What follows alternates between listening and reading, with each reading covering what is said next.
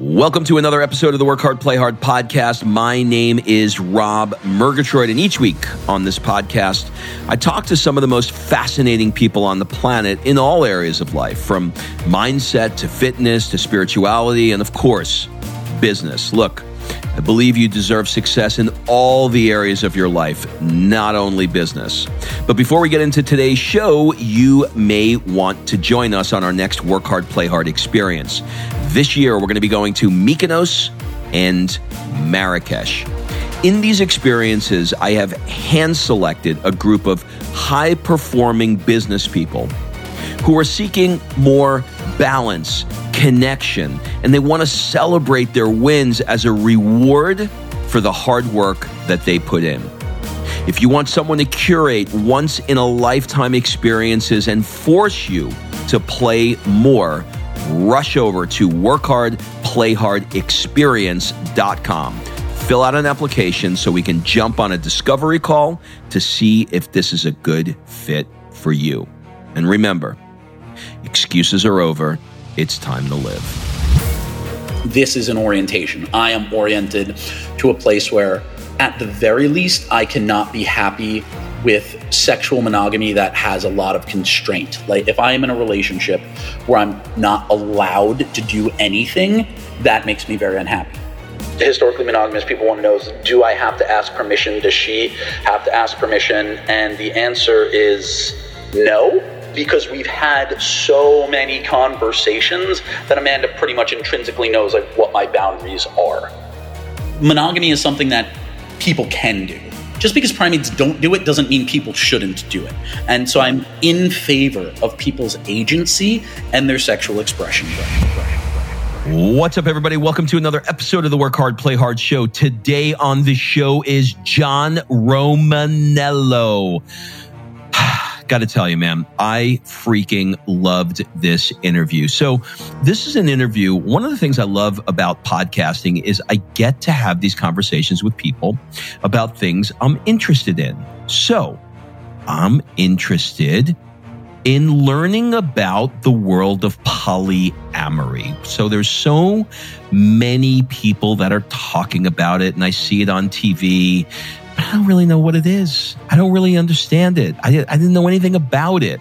So I went to the man who has been willing to be public about it. Now, what's interesting is I've known the name John Romaniello for years. He was in the fitness world. He's a fitness legend. And he's in the business coaching world. He's in the storytelling world. So it's like I know the name, but I didn't know that it was the same guy who was the polyamory guy, who was the psychedelic guy, who was the fitness. All of these John Romaniellos came together. They came together in this interview, and we took a deep dive in a lot of different areas. And this was one of those interviews that all of the questions that I had sort of went out the window, because as you will hear, John is extraordinarily open, articulate, and is really very compelling in what he believes in. Certainly in no way makes you believe what he believes and is willing to, allow you to be you and him be him. But there was so much that I learned from this interview that I know you're going to love this interview. So please sit back and enjoy this wide-ranging conversation with John Romaniello.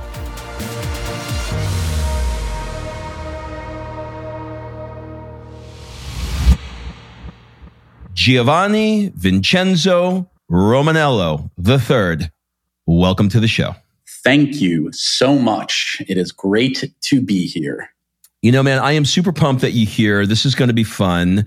And, I thought of something before I jumped on this. We haven't officially met, I don't think, although I don't know if it's some LSD trip I was on, but I feel like around 15 years ago-ish, I was at a Yannick Silver event and we met. Have you ever been there, and do you know who that is? I know Yannick. Was it in DC by any chance? Yeah.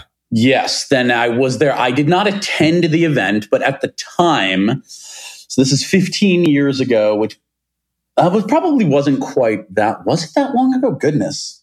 Let me see. That would have been 2005. No, it probably was closer to about 10 years ago.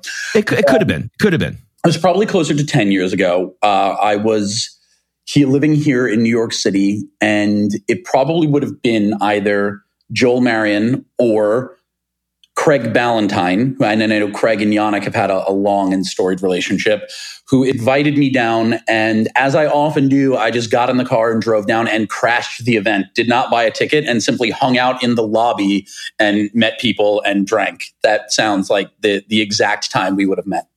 I think that's exactly what happened. And yeah, I think that was it. Okay. Well, that makes sense to me. Well, nice to officially meet you. And, with a name like Giovanni Vincenzo Romaniello III, I got to just say that, you would figure, or you would assume, that you couldn't be any more Italian. But your grandma was half black from Alabama. Your grandfather was Polish, but a little quarter of Italian. Yeah. Where did that strong Italian name come from? Yeah, that is such a great question. So my paternal grandfather was Giovanni Vincenzo Romaniello I.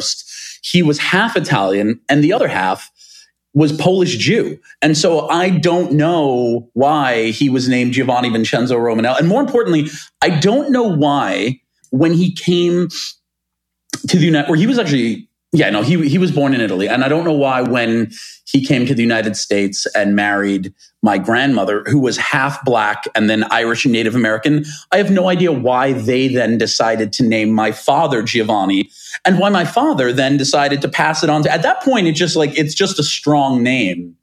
And it is certainly more Italian than I am. But I grew up with what I would consider to be like a mixed race upbringing. As you mentioned, my grandmother's half black. She's from Buccaloo County, Alabama. And so I sort of grew up with a lot of people with very strong Southern accents, and then people who had absolutely no connection to being Italian other than that we eat pasta on holidays. And some of my family sound like they're in Goodfellas, but that's more a function of being from New York than it is being Italian. Do you identify, feel energetically, whichever way you want to answer it, more connected to Black culture, white culture, Italian culture, Southern culture? Which one? I am a New Yorker, and that's really the best way to put it. I grew up in Queens, so I understand. All right. So I'm originally from Queens. I'm from Jackson Heights. I'm from Rego Park. Okay. Oh, there you go. And then I grew up on Long Island. And so it's really interesting because I grew up in a very mixed race family. My grandmother was half black. Her first husband was black. And so she had 2 kids with him. And so my aunt and uncle, they're mostly black. And then my first cousin, who is like the closest person in my family, who's like one of my closest friends, her dad is Puerto Rican. And so she's half Puerto Rican and then like mostly black and then some Irish and Native American. And then there's me. And so I identify as being someone who is from a mixed race family, but I think it would be very irresponsible of me to say that I have the outward experience of a mixed race person, because I present outwardly as a white guy. And you know what? Let me rephrase it. If I'm in the Northeast, or if I'm in California, I present as what people perceive to be as a white guy. If I'm from very, very white places, I am perceived as maybe Latino. So depending on where you're from and how white people are to you, I may not be entirely. Yeah, it's contextual. I get it. But yeah, my experience is as like a white guy from New York. I don't particularly identify with being Italian other than the name. I identify as being a New Yorker, which means that my political beliefs are in line with that. I'm sociologically very liberal. I'm fiscally fairly conservative, but I very much am just a New Yorker. That's really my shtick. I love it. I love New York too. I went to the High School of Performing Arts, and I connected through Jackson Heights on the subway every morning, 74th Street. Can't go anywhere in New York without connecting there. No, yeah, you have to connect through Jackson Heights or Jamaica. All right. So I want to just for context first, before we get into the area that I want to talk about. I want to rewind the clock a little bit. When you were in college, you didn't love the way you looked, and you decided, hey, I want to go all in on fitness. I want to get shredded. I want to pack on a bunch of muscle. I want to become a fitness model, train clients, write about fitness. And then you kind of slowly decided that that world wasn't really for you any longer, I think. Are you still in that world, or how do you feel about that? You know, I tried to live with a foot in both worlds for a while. I think you get out of the thing whatever you can get out of it for as long as you can get out of it. And for me, you know, I was in the fitness world for the better part of 15 years. I went through the body transformation in maybe 2000 or 2001. I started my fitness business in 2003. And then I did that exclusively until 2015, when I started business coaching. And then I started doing more higher level consulting and investment. And then now I'm doing a lot of the storytelling and book consulting, et cetera. And so there was a point at which I tried to live with a foot in each world. I had gotten a lot out of fitness, and the business was really big, and I wasn't enjoying it. And this is a big lesson. So I'll try not to just sit here and sort of masturbate to my own legend, but rather give some lessons. There comes a point at which you have to make decisions. And for me, with the fitness stuff, it had become a golden anchor. I was doing other things. And so it was no longer making that much money comparatively. You know, there was a point at which the fitness business was making 6 figures a month. And then, you know, back in maybe very early 2018, it had dwindled, and it's like 15 to 20 grand a month. And I wasn't really doing anything. I had people running it for me. And I was like, all right, I either need to stop this or I need to go all in again. It's really hard to walk away from an easy 200 grand a year, no matter how much money you're making. That's a thing, particularly when you grow up without money, that people tell you not to do. And certainly when I put it in context, the idea of having grown up with no money and not being able to, you know, the idea of being able to walk away from that was anathema. And so I tried to go all in and build it up and get people to work on it. And it just caused this a really big emotional breakdown. And so it really was a golden anchor where I just had to separate from the gold and just sort of shut it down completely. And as soon as I made that decision, which was maybe March of 2019, I was like, fuck it. I don't care how much money it makes. I'm just done. I'm never going to look at it again. Everything in my life sort of got better. I went through, it was the last thing holding me to my old life. And I went through this ego transformation through a number of modalities. And now it's, even though that was less than a year ago that I fully separated and closed it down, I hadn't been doing any of the fitness stuff for quite a while, but I had people working for me. But now if somebody approaches me and tries to talk to me about fitness, I'm like, dude, this is like trying to buy lemonade from the stand I had when I was 8 years old. This is just, we can't even have this conversation. And so it was not that I did anything other than grew and evolved. I kept changing and growing, and it stopped being satisfying in the way that I would have needed it to. And by 2013, when I wrote my bestseller, I'd pretty much said everything I needed to say. And then 2014 to 2015 was making sure that it was said. And then 2015, when I got into the business coaching, I was still in fitness because that was the particular pond in which I was a very big fish, and therefore an area where from which I could pull clients in terms of the business coaching. And now the thing that I have long desired is happening, where there are people who come to me for writing or storytelling coaching who have no idea that I ever did fitness.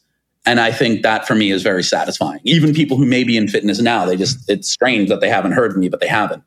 And so I'm very much out of that business. I still work with fitness professionals and still do advising for fitness companies, but I myself am very happy to never have to compute anyone's macros ever again. I understand. I really, really understand that. It's interesting because as you're telling this story, remember there were two there were two things that came up. One thing was I was listening to a podcast. I can't remember the name, with Aubrey Marcus's ex-girlfriend relationship he was in that you were on with Amanda. And I was like, oh, that's really interesting. And I had interviewed Amanda about a year ago. And so I thought, oh, wow, that's really interesting. But there was something about your name that stuck out where I was like, I feel like I know this guy, but I don't know where I know him.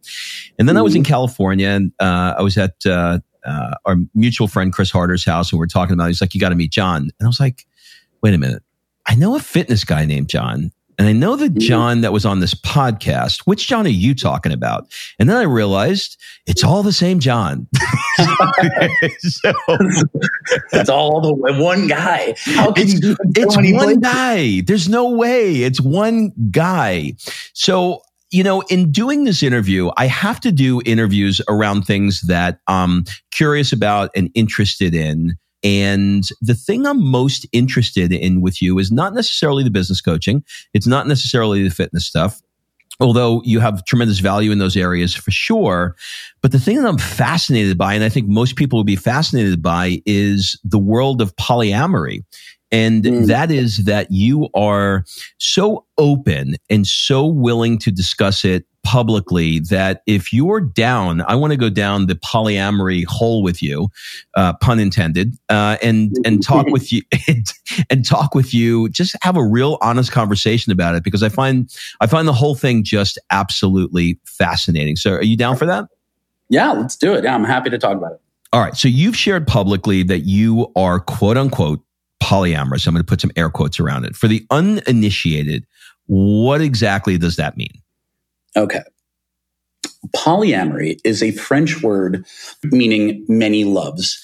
And in the context that it is used, it really it exists as a counterpoint to monogamy. So it simply means that, and there are levels of this. So the umbrella term can be what we call ethical non-monogamy, which can include everything from an open relationship to polyamory.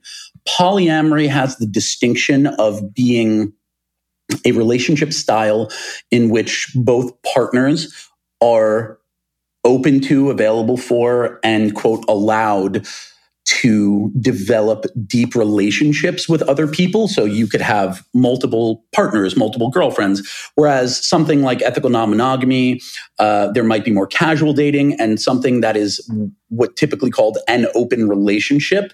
That is usually what's called partnered non-monogamy, and it's more of a sexual denotation. So in the case of Amanda and I, either one or both of us could be sleeping with other people together or separately, whereas in poly, it has more of a relational designation. And I tend to look at polyamory and monogamy as orientations existing on a spectrum, like heterosexuality and homosexuality. And I think that everybody falls somewhere on that spectrum. I think that I do not have any issue with monogamy. I think that when it's fulfilling, when people can do monogamy successfully and it makes them happy, it's beautiful. I just think that if we look at it as an orientation, and we look at the bell curve for standard distribution, that would mean that if monogamy is at one end of that spectrum and polyamory is at the other end, with monogamy being you are purely emotionally and sexually oriented toward monogamy, that's the only thing that's going to make you happy. And there is the other end where you are purely relationally, emotionally, and sexually oriented toward polyamory. That's the only thing that's going to make you happy and feel fully expressed. Then the bulk of us, about 60 to 80%, will fall somewhere in the middle. And that would be where you fall naturally. That's your nature. But then, of course, there's your nurture. And you grow up in a society that socializes you to believe that monogamy is the only way. And if you are If that spectrum goes from 1 to 7, and I'm using those numbers because that's the Kinsey scale used for sexuality to measure homosexuality and heterosexuality.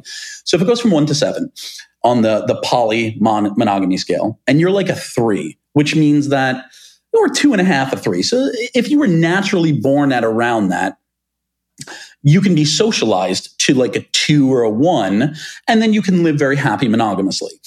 If you're a 4, if you're like right in the middle, you can be socialized to a 2.5, and it'll be difficult, but you can do it. And I think this is where most people are.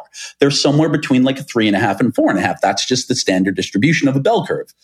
And so a significant number of people, and if we look at the way that divorce is usually the result of either financial stress or some sort of relational stress coming from infidelity or something of that nature, then the vast majority of us are not good at monogamy. It is a struggle for us. That's not me attacking it. Those are just the facts. And if we look at, the sort of historical context, it's monogamy is pretty new. And so I struggled with it for a very, very long time. And I tried to live monogamously. This is before I knew what polyamory was, or before I knew that polyamory was an option for a way to set up your relationships. I just knew that after about 6 months to a year, I became very unhappy in my romantic relationships. And I would be sitting across from a person I love, looking at them and being like, I love you so much, and I want to be anywhere but here with anyone but you. And something about me is wrong and broken. And I went through the entire thing where I was like, am I a sex addict? Do I have problems with commitment? Does this come from emotional stuff? And eventually found the community and did all the research. And then I realized, okay, for me, this is an orientation. I am oriented to a place where, at the very least, I cannot be happy with sexual monogamy that has a lot of constraint. Like if I am in a relationship where I'm not allowed to do anything, that makes me very unhappy. If I'm in a relationship where I'm allowed, where the constraint isn't there, then I don't necessarily need to be dating other people, but it's available to me, then I'm happy. And that is sort of how I came to it. I've tried every version of monogamy. I've tried every version of therapy. I tried every version of putting different labels on myself. I am not interested in or available for the debate that might happen as a result of this conversation, where people just try to tell me all the ways that I'm wrong, because I'm not going to be any less polyamorous than I'm going to be straight at the end of this conversation, or anything that anyone can tell me. That's just the thing. It's an orientation, and more sexual researchers are accepting that, and that is becoming a more prevalent, and I think it will be the prevailing theory within the next 10 years. And it is what it is. So, again, I'm all for monogamy. If it makes you happy, do it. If it doesn't, there are other ways to do it. And I'm not out here doing polyamory coaching. I just live in my life openly. Okay, I got it. Now I want to talk a little bit about what it looks like in real life. Drill it down a little bit more, let's say. So, all right. So if there's no constraints, that means that you're in a relationship now. Mm. And if you want to tonight, Friday night, you want to go meet another girl and go home with the other girl, or bring that girl home to your home, you have the, and forgive my hesitation, because I'm thinking I don't want to use the wrong words, but you have the ability to, or the freedom to be able to do either, based on the sort of like how you've set the relationship up. Is that right? In many relational setups, there is absolute freedom like that. That's what's called more like relationship anarchy. In the relationship container that I have with Amanda, we have boundaries, and we have I wouldn't call them rules, but it's expectations. So I personally wouldn't engage with anyone without telling them that I am in a primary relationship. So for example, on all the dating apps that I'm on, it's very clear in my profile, I'm in an existing polyamorous relationship. And that is out of respect, not only to myself and to Amanda, but for the other person. I don't want to go on a date with anyone who thinks they might become my girlfriend or partner. I'm right now, that's not what I'm looking for. I am open to casual sexual encounters. I'm open to casual relational encounters. I can casually date someone, but I'm not looking for like a full secondary relationship. And so that conversation would be had with the other person. With regard to myself and Amanda, it has really depended on where we are in the relationship. So if it were tonight, for example, Amanda's here visiting in New York. So if we were together to go out and meet someone or meet someone on an app and bring them home, then sure. I would not go out by myself and bring someone home to Amanda and say, surprise, we're going to have sex with this person now. That's not cool. That's the straight male fantasy of what polyamory is like. That's the porno version. In real life, you don't surprise anyone with anything because that's not a good way to live. That's fucked up. So the boundaries in the setup in my relationship are that everybody determines their level of involvement and everyone has their level of disclosure. For us, if I match with someone on an app, I don't, if I told Amanda every single time I match with a person on an app, like we just wouldn't talk about anything else because I'm pretty active. Because for me in New York, dating is very social for me.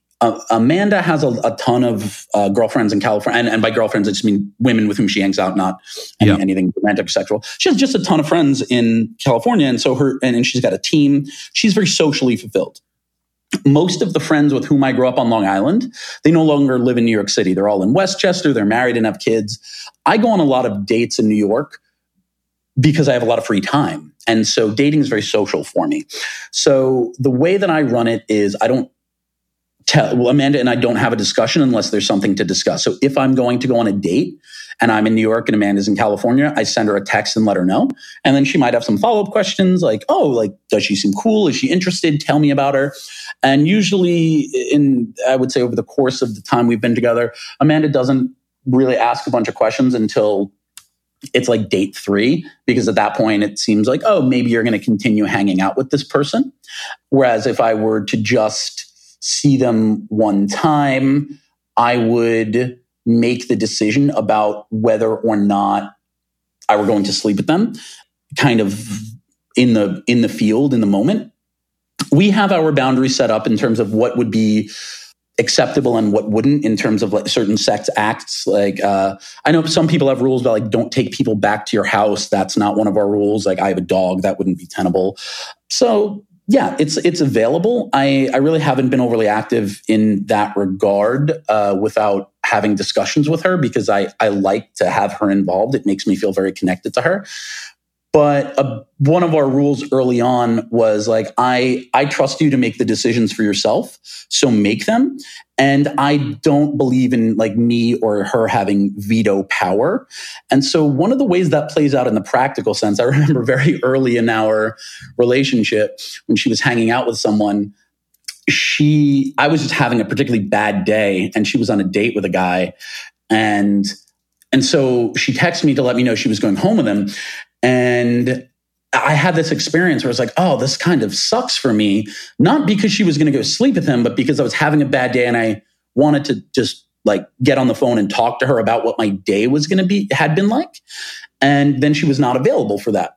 And so the thing for me became, I don't want to tell her not to do this because I don't want to set the reference point of something happened in my life and now she has to make alterations. And so the way I tend to run it is like, if you're thinking about doing it, do it. I trust our connection. I trust our communication. If something weird comes up, like she sleeps with someone and then I'm bothered by it, I'd rather have the hard conversation after the fact than before. Because if you sleep with somebody, like she can't unfuck him. So now we're sort of in a position where we have to do the work, as opposed to if I were to text her and I'm bringing someone home and she's like, I'm kind of feeling weird, I'd rather you didn't. Now I'm in a weird position where I have to tell this other person, hey, I know we just spent the night talking about this beautiful open relationship I have, but tonight's not going to be a good night. My partner's feeling weird. It puts Amanda in a weird position of saying no. It puts me in a weird position of having to like sort of take something back from that I may have said to this person. So we tend to just like give each other the option to make the decision that feels right for us in that moment. And then we discuss it the next day. And so the way that plays out practically is if Amanda is on a date, I tend to just say, I'll speak to you tomorrow. And then we catch up then.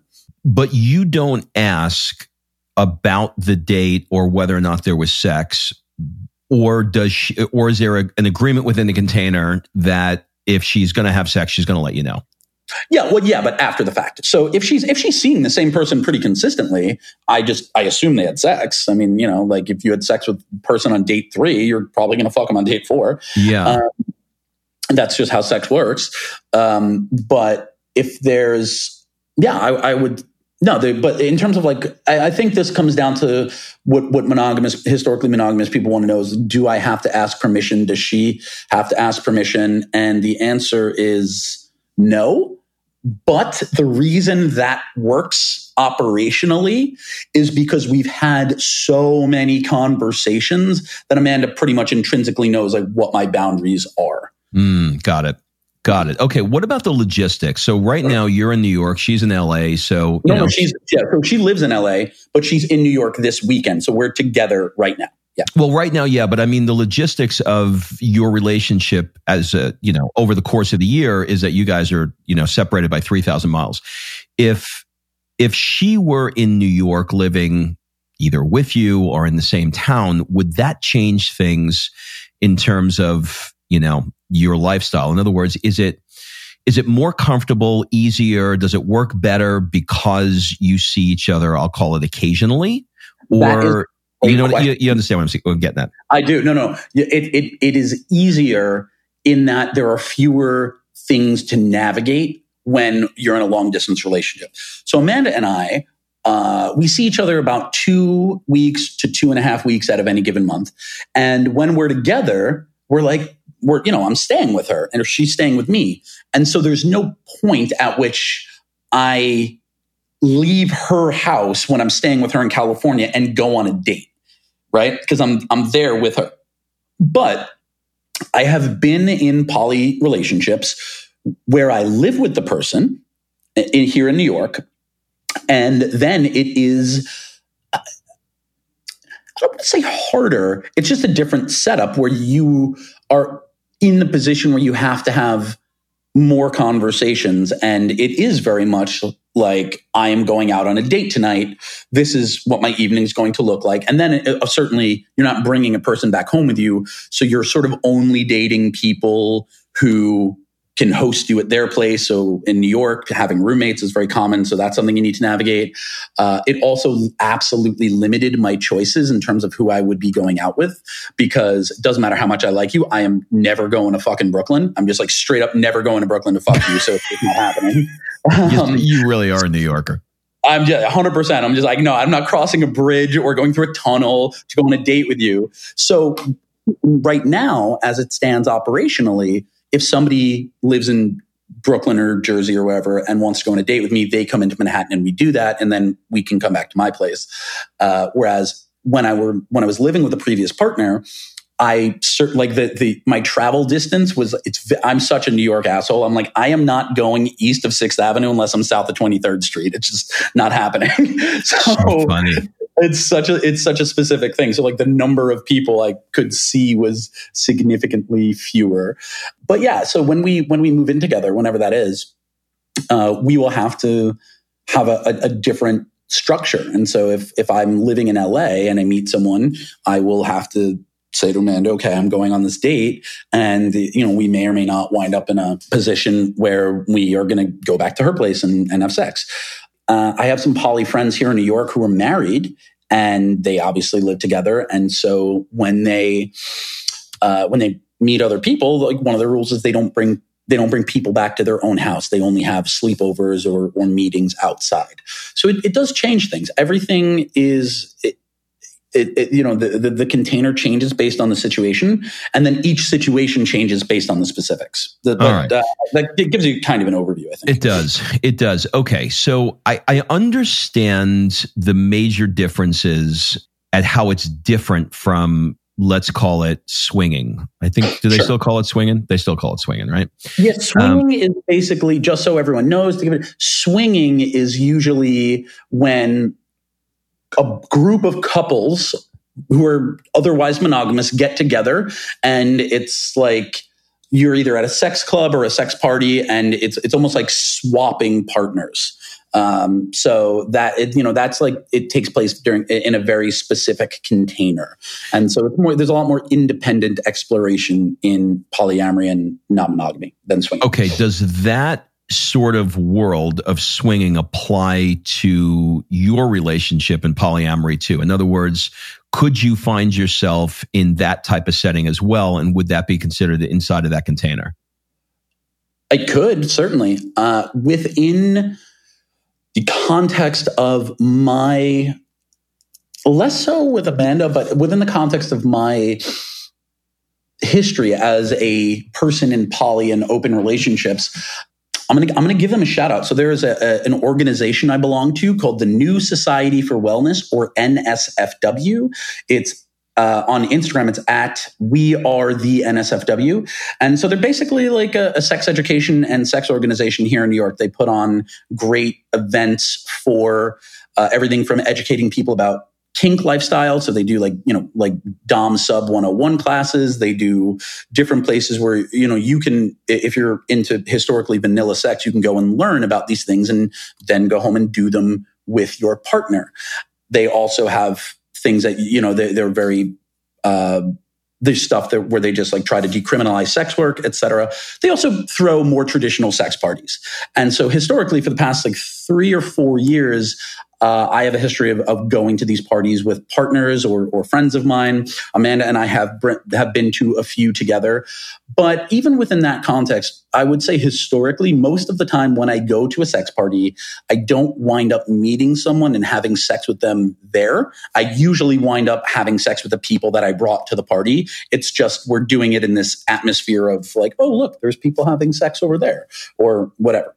But yes, there is the option in my relationship with Amanda where we could go to a party and one or both of us might meet a person, either meet them there for the first time or run into someone we know and then have a sexual exploration or experience or interaction with that person there, or we could take someone home together. Everything's an option. I would say most of the time, Amanda and I, we tend to, so we use the word play in the poly community, in the kink and poly community. It's anything that really is purely sexual is play. So a sex party is usually called a play party.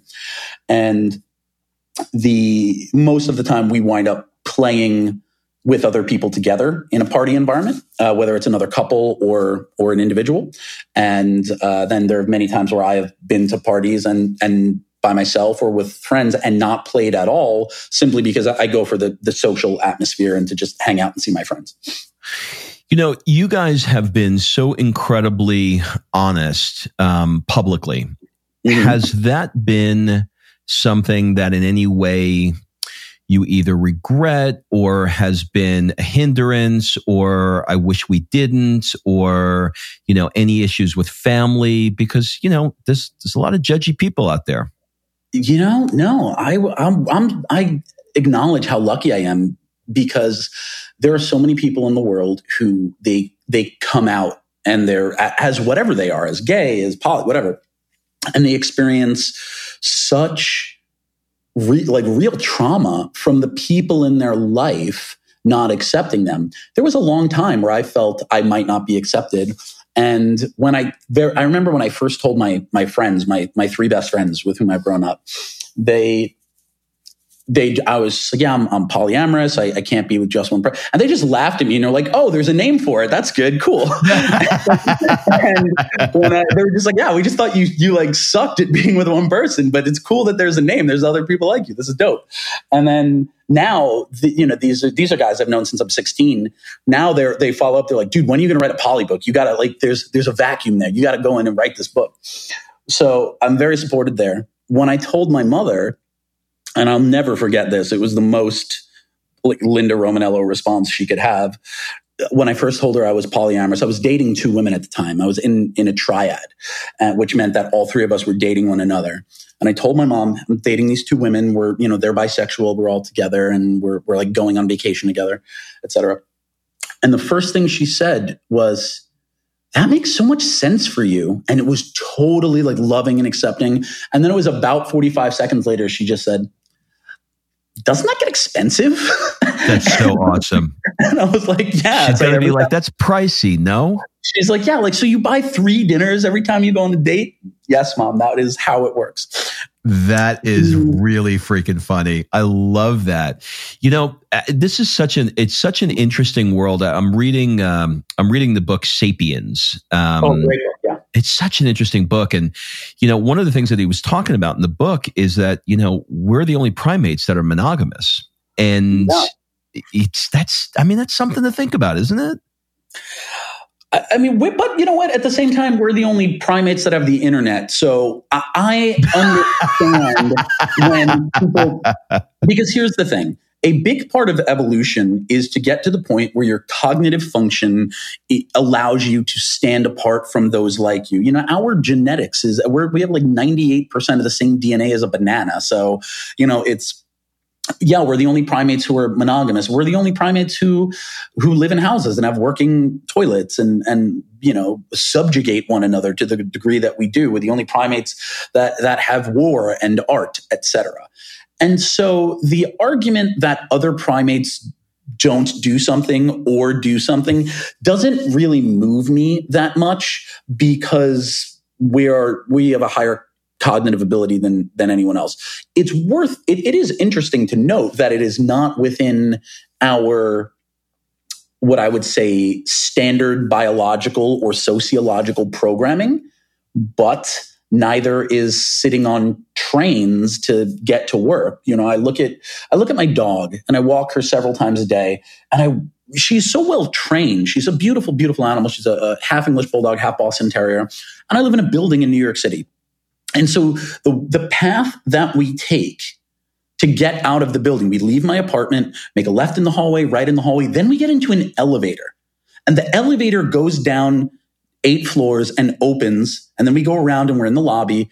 And I have to wonder, what is happening in her brain? She knows that we go into this box, and then the door to the box opens again, and we're just in a completely different place. Like, does she conceptually understand the concept of an elevator? Of course not. She's a fucking dog. But if she had to, she could still find her way home in the elevator. She knows what's going to happen.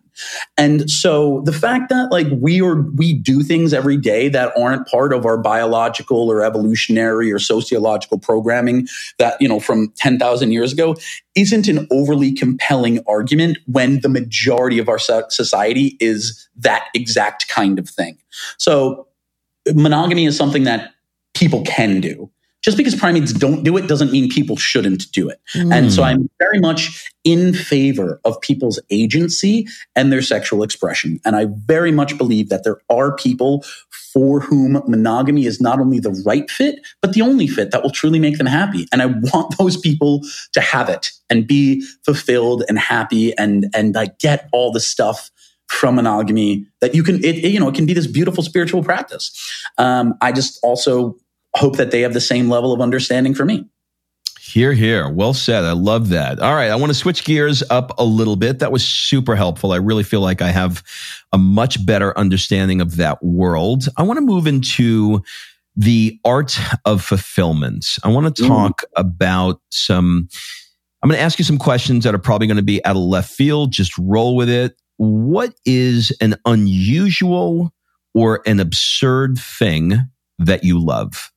Fancy candles. I don't know if it's absurd, but I do know it seems a little sort of out of character, but I think it's not something I need. It's a complete luxury. And this is just, it put me in mind of that. Something that I truly love. This is something all people who were previously poor at some point in their lives love. My favorite game in the world is Guess How Much I Paid for This. There's nothing I love more than getting a great fucking deal on an expensive item and knowing that, even though cognitively I know that to produce the item costs $20 and they're marking it up to $2,000, but to know that the retail was $2,000 and I got it for like $280, I'm like, yes, guess how much I paid for it. That comes from you. That comes from your mother, clearly.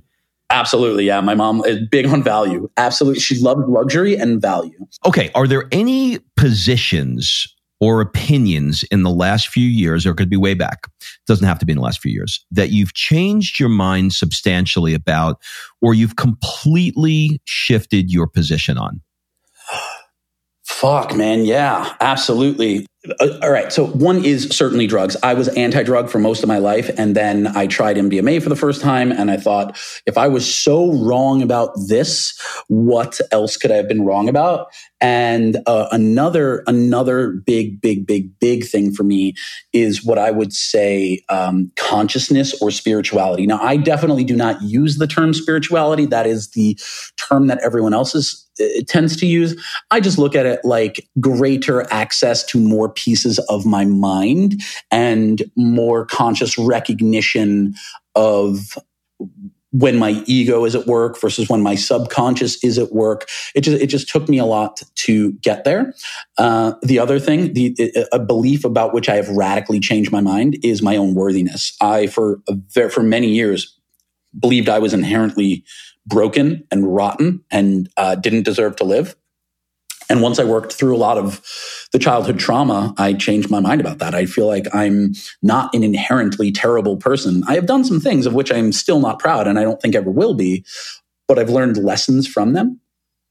And I really and truly feel that if you dig deep enough, you'll find a reason that anyone does anything. There are very, very few things happen in a vacuum, and that is huge. I just think like exploring the stuff that happened underneath the surface, that's huge. Love that.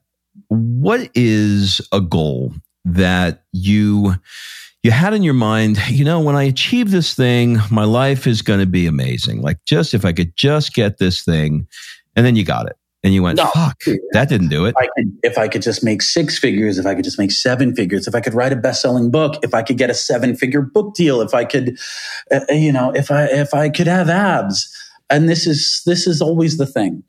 And so I teach a lot about the hero's journey, and stage 9 of the hero's journey in the condensed 12-step model is what's called seizing the sword or the reward.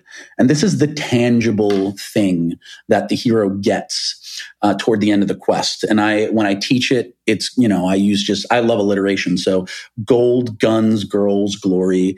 It's some sort of physical thing. And it's the thing that you think you want, but it's not the thing you need. And one of the big things is that you have to get it. You have to get it because there was nothing in the world. If I'm working with somebody back in my fitness days and they want abs, there's nothing I can say to talk them out of the idea that abs are going to make them happy. The only thing that I can do is help them get the abs. And then when they realize that didn't make them happy, figure out the next thing. And one of the things I always talk about is the idea of what your job really is. And so many people think that their job is to be a coach or whatever. Your job is not coaching people. Your job is not the I help statement in your Instagram bio. So on a deep level, all of our jobs, everyone has the same job.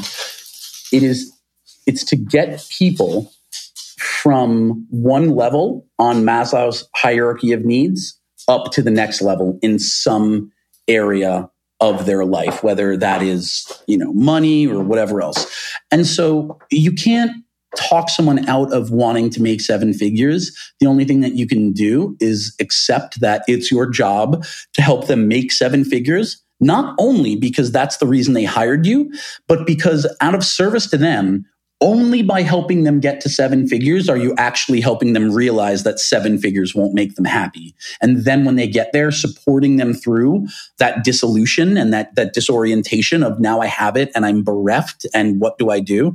And then help them figure out what the next thing is. I love that. With every level comes a new devil. What are you currently struggling with?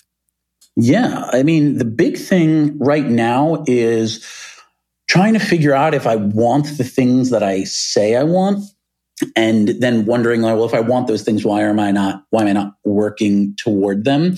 So big one last year, as I mentioned, was trying to realize all right, I definitely don't want to do this fitness thing. I kept thinking to myself, I want to do it because I had so much wrapped up in the achievement of having built all this internet real estate and having this big name attached to it and all this shit. But really, I just didn't want it to have the effort to have been wasted by now I'm not doing anything and the money dries up, because I liked the money coming in. It was easy.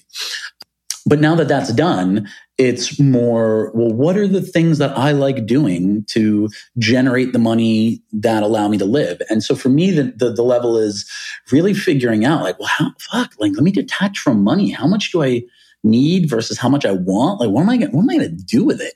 What do I do with my money? What do I even do with this shit? And at this point, I have a really, really beautiful business. I'd like it to be a little bit more streamlined, because I let things fall through the cracks, and I hate feeling like I forgot shit. And I don't like feeling like, oh, I was supposed to get this to a client and I forgot, I'm an hour late and whatever. So I just don't want any of those moments. So I'm working on hammering out the things that make me feel disorganized. But I love teaching storytelling workshops. I love getting to the point where I'm in front of a room full of 7 to 10 to 12 people and just teaching them all of this stuff, and then being able to like go home and write about it. And so the devil is the temptation to scale, to just be like, oh, if you turn this into a book and then turn this part into a course, and then you can have marketing, you can add selling the storytelling course. And I'm like, do I really want to fucking do all that fucking shit? I'm like, no, man, I just like teaching. Now, I just like teaching it. I don't want to do the other shit. If somebody came along and did it for me and took my content and they were like, hey, we did the thing and we wrote the sales page and now it's just on the internet and you're going to make an additional like $8,000 a day, I wouldn't say no. But I'm really just working on honoring my authenticity, my truth. I'm like, all right, I'm not taking action on that thing. I guess it's not that important to me. And instead of beating myself up and making myself feel shitty about not doing it, I could just be like, oh, yeah, I guess maybe I really don't want that thing. That was so good. I needed to hear that. That was really, really good. What's your thoughts on Donald Miller's story brand? I think it's great. I think it's very, very good. I definitely think it's very businessy, which is good. It's not bad, but and it's good for branding. It's good for business. It doesn't pay as much homage to the art of storytelling as I want. It's a little bit more formulaic, in much the same way that like copywriting is pretty much paint by numbers. Storytelling can be. But anything you're going to build for absolutely massive consumption by so many people has to be more generalized. And honestly, like maybe it's my ego just being like, well, that thing is huge and my thing is small. So like mine is like all artistic and not as many people are going to get it. I don't fucking know. It's like, it's his way of doing it and it's helping a lot of people. And I like the book and it's awesome. And if I wrote a book and it sold that many copies, I'd be. So Donald, if you're listening, you killed it, bro. Keep doing it. Okay. In this moment, just like kill my ego and just be like, it's fucking great. Do that thing or do mine or whatever. Either way, learn how to tell stories. You're going to be fine. I love that. Okay, 2 more questions. If you had to give a TED talk on nothing that you're known for, nothing that you speak about, so we're going to take fitness, polyamory, psychedelics off the table, anything that you have a passion for, what would it be? Oh man, fuck. I think, but I don't know if I'm not known for this. I think that you can absolutely go through like 90% of life not saying anything original and just quoting movies, and you'll probably be okay. If you have enough movie quotes in your back pocket, you can really say the right thing at almost always the right time. So maybe it would be a TED Talk constructed entirely of movie quotes where I don't say anything that's my own. But other than that, I mean, I think interior design, I really like that. I think I could tell people why their environment is super important. Now, I feel like I'm known for, I don't know, I've everything that I really love, I've put into my brand. It's findable on social media. Everything from my love of gargoyles as the greatest Disney or the greatest cartoon that's ever been released to, like Brand New being the best band of all time. It's all there. It would be really hard. I love it. No, that's a great answer. It shows me that you're really living the life that you want to be living. Okay, last question. What one question, we'll change it up. What one question would you like to ask me? Oh, do you like doing the podcast? And I don't mean like, do you like doing it? Because you're clearly enjoying yourself, but I'm always wondering, like with podcasters, this is like homework. You've got to do this every fucking week. Do you ever just get sick of being like, oh, I got to fucking talk to this asshole now? Like, what is it? You never just feel like it's an obligation? No, the only time I feel like it's an obligation is when I'm put in the awkward position of somebody that I did a podcast interview that I really respect and like and asked me to do a favor to interview somebody, and I'm not interested and I don't know how to tell them that I don't want to do it because they've been so kind to me. So I do it sort of obligatory. And the reason why that's difficult is because I'm just not interested. So I only pick podcasts. I only pick interviews that I'm interested on. So like to be able to have a conversation with you about a subject like polyamory that I fucking know nothing about, and being able to get you to truly feel comfortable to be able to talk about it so that I can learn and separate any opinions that I have, whether it's polyamory or psychedelic or anything that we're talking about, is so incredibly interesting to me. What isn't interesting is talking to one more life coach. Like I want to shoot myself if I talk to, you know what I mean? Or talking to somebody about fitness and how to get great abs, like things like that. I can't do. So to answer the question, I absolutely love it as long as I have an interest. Because the moment I don't have an interest, somebody feels it and they're like, oh, he phoned that one in. Got it. So how, and forgive me for not knowing the answers. How often do you do the podcast? Twice a week. So you do twice a week, and is it one solo cast, one interview, or how does that get set up? Mondays is a long form interview, which is what I just did with you. And Fridays today is an interview, not an interview, a conversation with my wife. We call it Friday Date. So we get in the studio and we talk about whatever's up. You know, we have a 5-year-old daughter, and, you know, we just got back from living in Italy for a few months. And so we podcasted all through Italy, and, you know, whatever challenges we're going through, we share. And I love having that conversation as well. So those are the 2 episodes I do every week. And then I do, as part of a bigger thing, I do a work hard, play hard mastermind that is different than any mastermind out there. For example, let's see, mutual friends Chris and Lori Harder came to the last one we did in the south of France.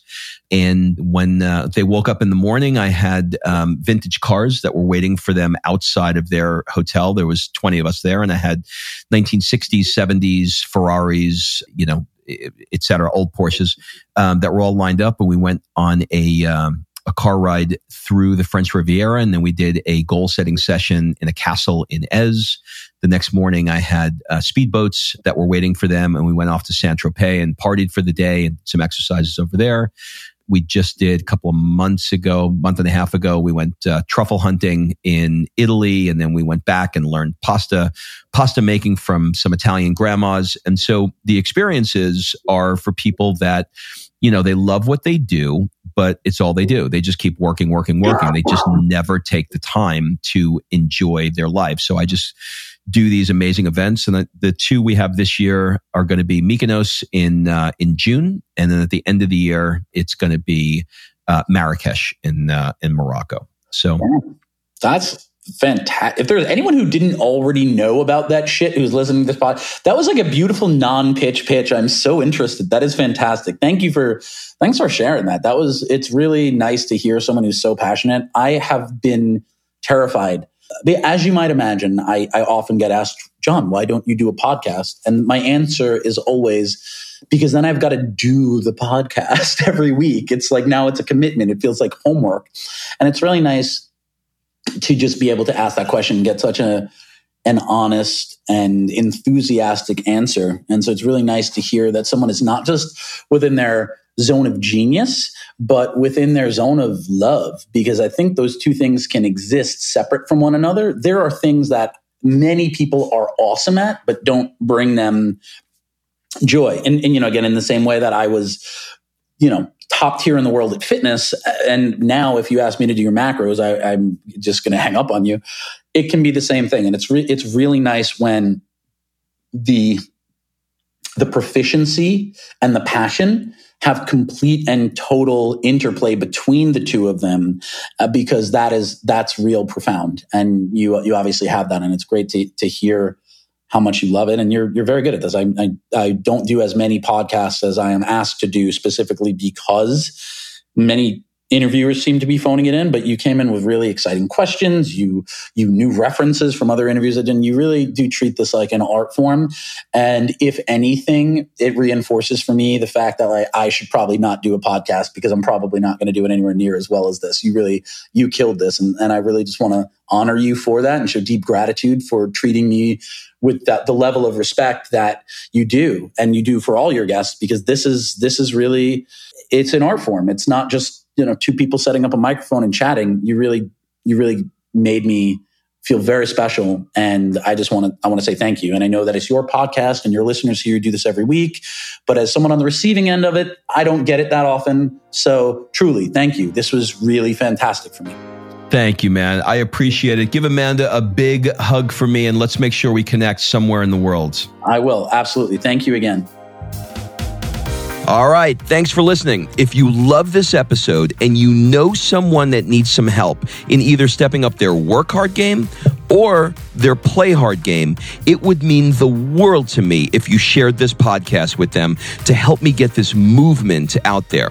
So if you like what you heard, head on over to iTunes, take 30 seconds and leave me a 5-star review, and I will be forever grateful.